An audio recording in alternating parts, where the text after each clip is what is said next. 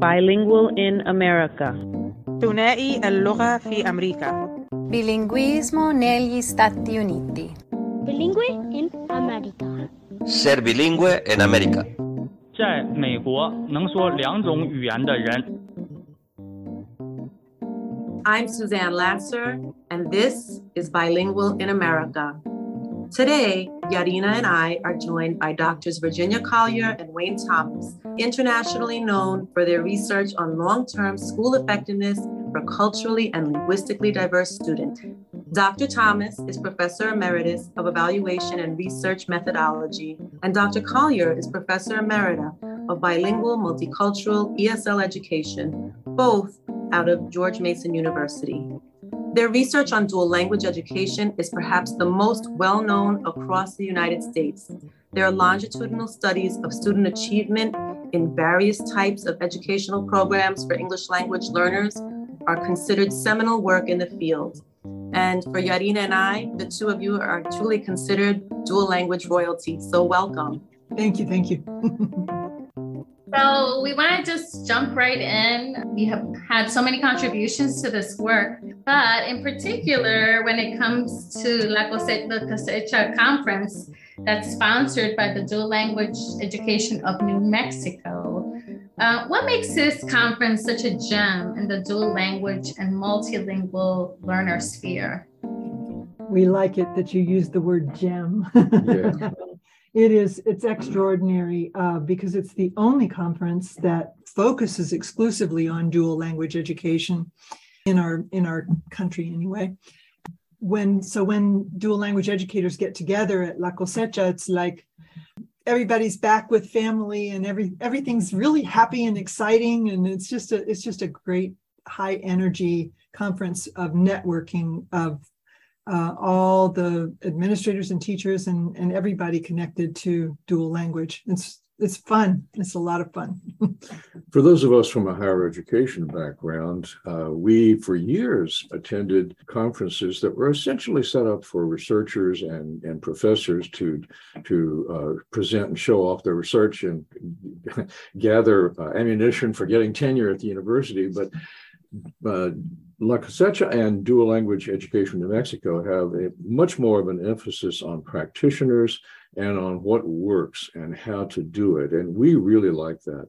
We have most of our publications, although we do come from, at least for a quarter of a century, from a higher education background. We were both school people before that. But even during the last 25 years, we have tried always to emphasize publications that are for practitioners. We don't necessarily always write for higher education types. And Dual Language Education of New Mexico and La Cosecha are both really into the practitioner, the community, and parents in particular. We really like that. We think that's the way to go. We wish more professional conferences were like that. And they always say, when they advertise it, they always say, this is a conference by teachers for teachers. So it's really, really practical. So for administrators and for decision is. makers and even for school board members, we even let them in, right? So what you share is so important because that's where the work is happening. And Right. It is, yeah. And we are always sending anybody who has any questions about dual language ed, we make sure they're going to come to La Cosecha. Because that's where they found out how it's done. Yeah. How it's done, and they found out from people who are actually doing it. And that's very valuable. And, I think sometimes as educators, we forget that this is also a science, that we try things and we adapt and we research and then we adapt and then we try again. And, and it has to be adaptable work. It's always about the students who are right in front of us. It's, there is no one true way. And we know that we have a pool of best practices that we can pull from, but that it really has to honor the students who are in front of us. Yeah. Yeah, Ginger and I in particular, when compared to higher education folks, have always been focused on what some call action research, which is not just qualitative, but also can be quantitative. But the real difference is it's focused on doing things in education and doing them better, not just doing them for the sake of doing them. So not every research conference, for example, AERA, American Educational Research Association, would probably say that they do that, but I think this conference and this organization, DLEM, does those sorts of things much better than almost any other professional organization that I can think of. Mm-hmm. And we're super excited that you are going to be at the conference this year. Yarina and I are looking forward to being there in person as well. And we want to make sure that for any of our listeners who may be unfamiliar with the Legacy series by Fuente Press, that we identify, right, the titles in that series. So we have Educating English Language Learners for a Transformed World, Dual Language for a Transformed World, Administrators Speak, Why Dual Language Schooling, and Transforming Secondary Education. So those 5 books are what we call the Legacy series. And for any of our listeners today who are interested in purchasing those books, we do have a discount. There's a 20% discount code that we will provide, discount 22, and it'll be on our social media post. And we hope that individuals, districts, boards of education, administrators, teachers really take advantage of this body of research that the two of you have collected. So why don't you share a little bit about how it became, or it went from one book to a whole series? Yeah, we didn't expect that. We didn't know it was going to turn into 5 books, but it just kind of happened as we went along. We started out with the Educating English Learners because we feel like the students who are emergent bilinguals who are just starting to learn English are so much the most important group to focus on in serving their needs, because they're the most at risk of all students in the United States. And yet dual language does a magnificent job of helping those students do exceptionally well in school in the long term. And so we just wanted to get that point across by talking about all the different models that have been developed in the United States for English learners, and then to guide them into why dual language is really the only thing that works really, really well to make sure that our students are going to graduate and thrive in their adult lives. We should say that the label Legacy series, we can either blame it or credit, depending on your point of view, David Rogers, the former executive director of Dual Language Education in New Mexico. He was the one that came up with that. And I must say, when I first heard Legacy series, I went, what, am I so old now that I have a legacy I have to leave? Apparently the answer is yes. So anyway. Yeah, so responsible for that. Yeah, I have 2 of the copies here with me, right? I have the Dual Language Education for a Transformed World. And I must say that, as you know, I consider myself an instructional leader.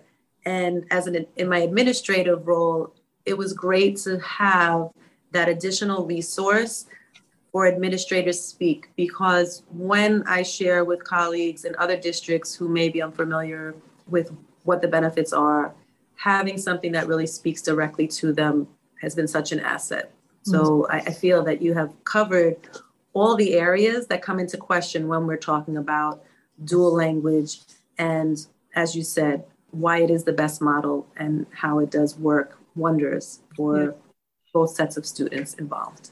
We did with the second book, which is focused completely on dual language ed. We wanted to make sure we had, fleshed out looking at that particular model. And then the third book on administration of programs, we really hunted all over the country to find top-notch dual language educators who'd been doing it a long time, who could also speak from administration point of view. And then we wove their writings together. That was one of the most challenging writing tasks. It's much easier just to write the book yourself. Trust us. It's really tough to take other people's really good thoughts and weave them into a research-based and we hope coherent structure. That really taxed us, especially you. And then you took primary responsibility for that. And then we thought we were all done. And then the fourth book just emerged because one of the superintendents of one of the districts we've been working with a long time said, we need you to give a short version of this, and so we ended up writing an overview of why dual language works so well and summarizing the research up to that point. And then the whole felt like it was secondary education. So that fifth book came out again with a lot of authors from other states helping us out with, and that's been a major contribution to helping a lot of school districts go K through 12, pre-K through 12, as they think about it and realize, oh, we shouldn't just drop it once we've gotten to middle school level. Hello. So for all of our books, but most especially for the secondary and administrative books, we have brought our own background as educators. Ginger was a middle school ESL teacher. I was a high school math and physics teacher. Bilingual social studies too. Sorry. Anyway, we brought our own backgrounds and our higher education research perspective into the environment and tried to actively, not just passive, but actively involve as many on-the-ground educational practitioners who were actually doing these things like secondary dual language or were real administrators in emergent dual language programs. We didn't just talk about theoretical issues. We wanted to talk about what kinds of real-world issues and concerns and solutions these people had come up with in their years of experience. Well, we don't assume that we know everything. We cover the research background pretty well, but we really wanted to rely on these people's on-the-ground experience, and that's exactly why we tried to involve as many of them as we could. Now, all these folks are people that are known to us. We have either worked with them or we know of them and about them professionally. So we didn't just go through the phone book and pick a bunch of random names. These are people that are really, we know for sure, are on the ball and have a lot of good things to say. The secondary book was probably the most exciting of all to us because we, even though both of us are secondary educators, we hadn't experienced dual language at secondary level. And so the author, the collaborators who were doing, each one writing their own chapter, taught us a lot about issues that we had never thought about before, about how you're going to get the enrollment you need and all these things. And they all said, every single one of the authors said, and let every single English learner, no matter what their situation, if they've never been to school, it doesn't matter, they belong in the dual language classes. And they really pushed that issue. So that's an important message in that book.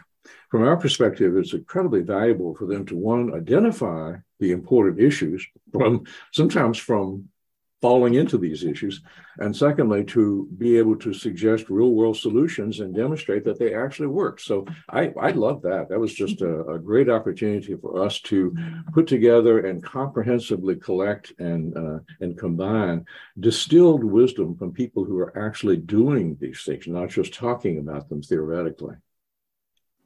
Which is huge, right? Because these people are in the trenches, as we would say, right? Yes. And that sometimes is hard for us to swallow when we're in the classroom. We look at research, but if there is no one who's actually walked that walk and actually shown that it can work, it's a great theory, but in practice, it may not prove itself. And so having the voice of those people who have lived this and made it successful is exactly part of the reason I think that the Legacy series is important. But as you said, that more programs continue to grow. And the fact that you have this vast network that you can pull from across the country, I think is kind of a microcosm of what happens at La Cosecha. You have, that's quite true. The same opportunities. So it's not a surprise to hear, but it is interesting to hear how it came about and why the books are there. So once again, we will have the information available for any of our listeners to take advantage of the Legacy series and learn a little bit more. And as we, get ready for the upcoming La Cosecha conference, I will let Yarina take the next part of this conversation. We know that you've dedicated spans of time, over 40 years of dedicated, committed work, and your work has impacted and touched over 32 states, 15 countries. You've presented at countless conferences, and yet you come to the work with this fresh new awakening. So what still intrigues you most about the world of second language acquisition for multilingual learners and for dual language programs? Well, I'll start off. We love the observing and documenting and doing research on the enormously high levels of creativity among dual language teachers. These folks are out there inventing new stuff and testing it in their classrooms. And we like to be there to help them look at the end of the year test results and those kinds of more long-term effects of what they're doing. But dual language teachers as a group we have found incredibly creative over the years. And they have discovered on their own, and sometimes with help from folks like us, some very effective strategies for enhancing the learning and the long-term achievement and cognitive development of English learners and native English speakers in a two-way dual language program. So increased creativity. The things that we've taken note of time after time include, I have always been, and I'll use the word astounding because we actually used it in a journal article a few years back, the astounding effectiveness of dual language. The effect sizes, the statistical measures of program impact are the largest I've ever seen of any programs I've ever evaluated. I know I say that all the time, but it's true. And that alone makes dual language education way out there on the remarkable side. When you do it well, it is literally the most powerful thing you can do, not only for English learners, but also for native English speakers as well. And so that's still, we find just really worth pointing out and emphasizing even after 40 years. I'll add to the teaching creativity that we discovered how powerful it is. The big aha for us was with the North Carolina research, which we spent 5 years collecting data and Wayne analyzing 1.1 million student records every year. Basically, we had every student in the great state of North Carolina in our computers. That's 1.1 million students for each of 5 years. And I don't know if anybody's ever done a larger study than that. Probably no one else is as crazy as we are, but we did manage to get through it. But the biggie that came out of that was a new finding for us, we had already found it somewhat in other analyses too, but was that African-American students in North Carolina, and they were in large numbers in the database because there are a lot of African-American students in North Carolina, but they were among the lowest achievers in the state, even sometimes lower than the English learners. When we looked at the data, but those in dual language were scoring above grade level. And so when we found that across many school districts in the state of North Carolina, then the state board was just absolutely thrilled. And we were excited because of the large numbers that we had to back up what we were saying. So then we had to go and interview teachers and parents and students and say, what's going on? What do you think it is? And the bottom line, most of the principals said it's the kind of teaching that happens in dual language classes.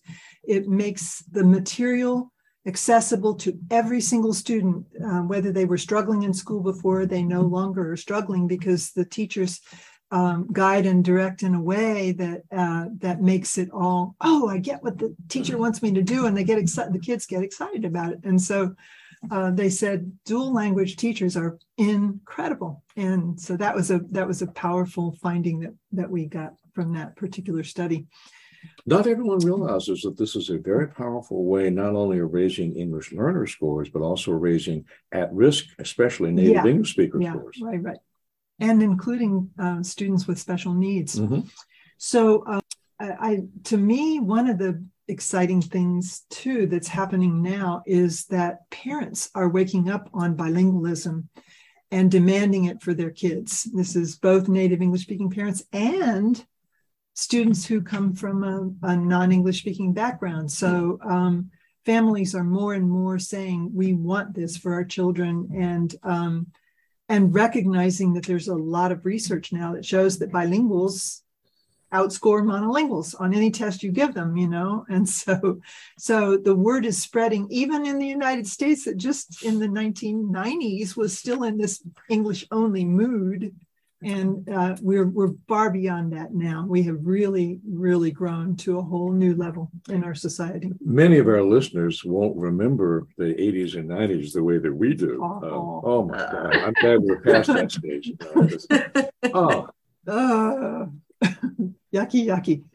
Things are much better in the 21st century. Parents, as Ginger said, have realized that cognitive development is an important part of not only learning a second language. This dual language, as you folks know, goes well beyond just acquiring a second language. You're actually learning in two languages. You're acquiring the curriculum. You're mastering the curriculum in two languages. That goes way beyond taking 3 years of French like I did, in high school or whatever. Not that there's anything wrong with that, but dual language is a lot more than just acquiring the second language. That's good, but dual language is much more powerful and comprehensive. It must be so rewarding for you to have started the way you started and really chipping away at that conversation, and then to see like the demand now, the requests,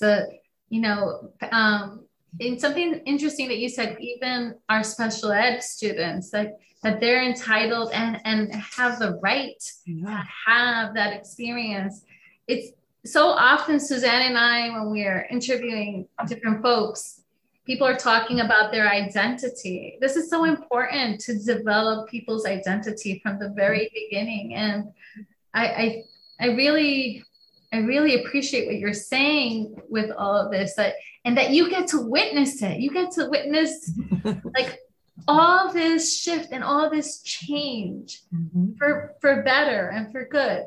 Yeah, it's been an enormously valuable privilege to have done just that, to have witnessed the kinds of things that have changed since we got started on this back in the mid 80s. And now the biggest movement is for a whole state to decide we're going to do dual language for all schools, and that's happening in more than one state now. It started, and it's a movement that's spread, that where the state superintendent will say, we will do this by the year, 2030 or whatever. And that's happening now in Washington State. The first ones were Utah and North Carolina, and then Washington State, California, Delaware, parts of New York. Okay. Texas is thinking that direction too. Texas is heading there. Illinois, maybe. And it's a spreading movement right now that's really taking hold big time. People forget that there are upwards of 16,000 school districts in the good old USA. It's going to take a while. Right now we have maybe it's estimated 4,000 dual language programs, not districts, programs, and school-based programs.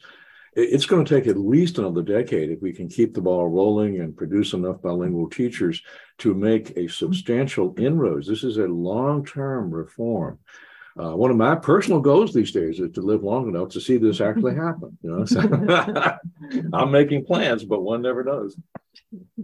Well, we are going to be watching with bated breath, right, for that to happen. I think it's exciting, even just thinking about sembrando las semillas, right? That's what's happening right now. And so we definitely have to get to the time when we'll be able to, reap the benefits, and our students in every state will be able to reap the benefits of dual language. When you were talking about the 80s and 90s, it reminded me, we recently spoke with Jim Lyons, one of the principal authors of the Bilingual Education Act, right? The rewriting of it. And he had talked about how the U.S. is such an arid climate for, multilingualism, and that it's amazing that there actually are, as you said, over 4,000 dual language programs, when in this country there has not always been this understanding about the value of being bi and multilingual. Things are changing fast. If you take a 40-year look, as we have, it's night and day difference from the 80s and 90s now. It really is.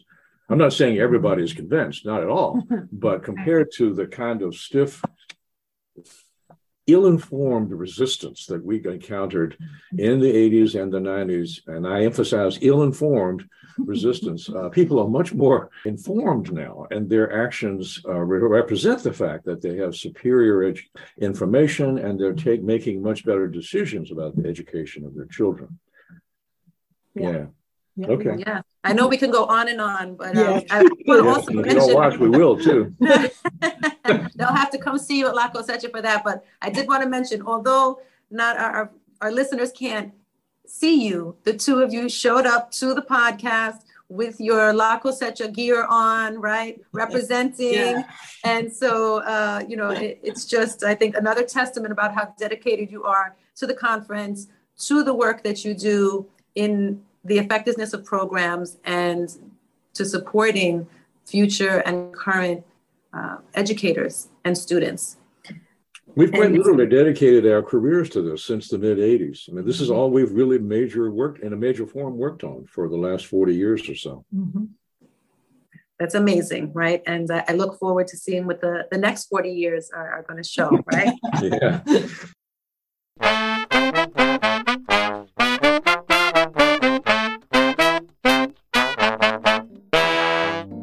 This is part 1 of our interview with Dr. Virginia Collier and Dr. Wayne Thomas. Tune in next time as we discuss the roots of their educational careers and what their action research continues to unfold.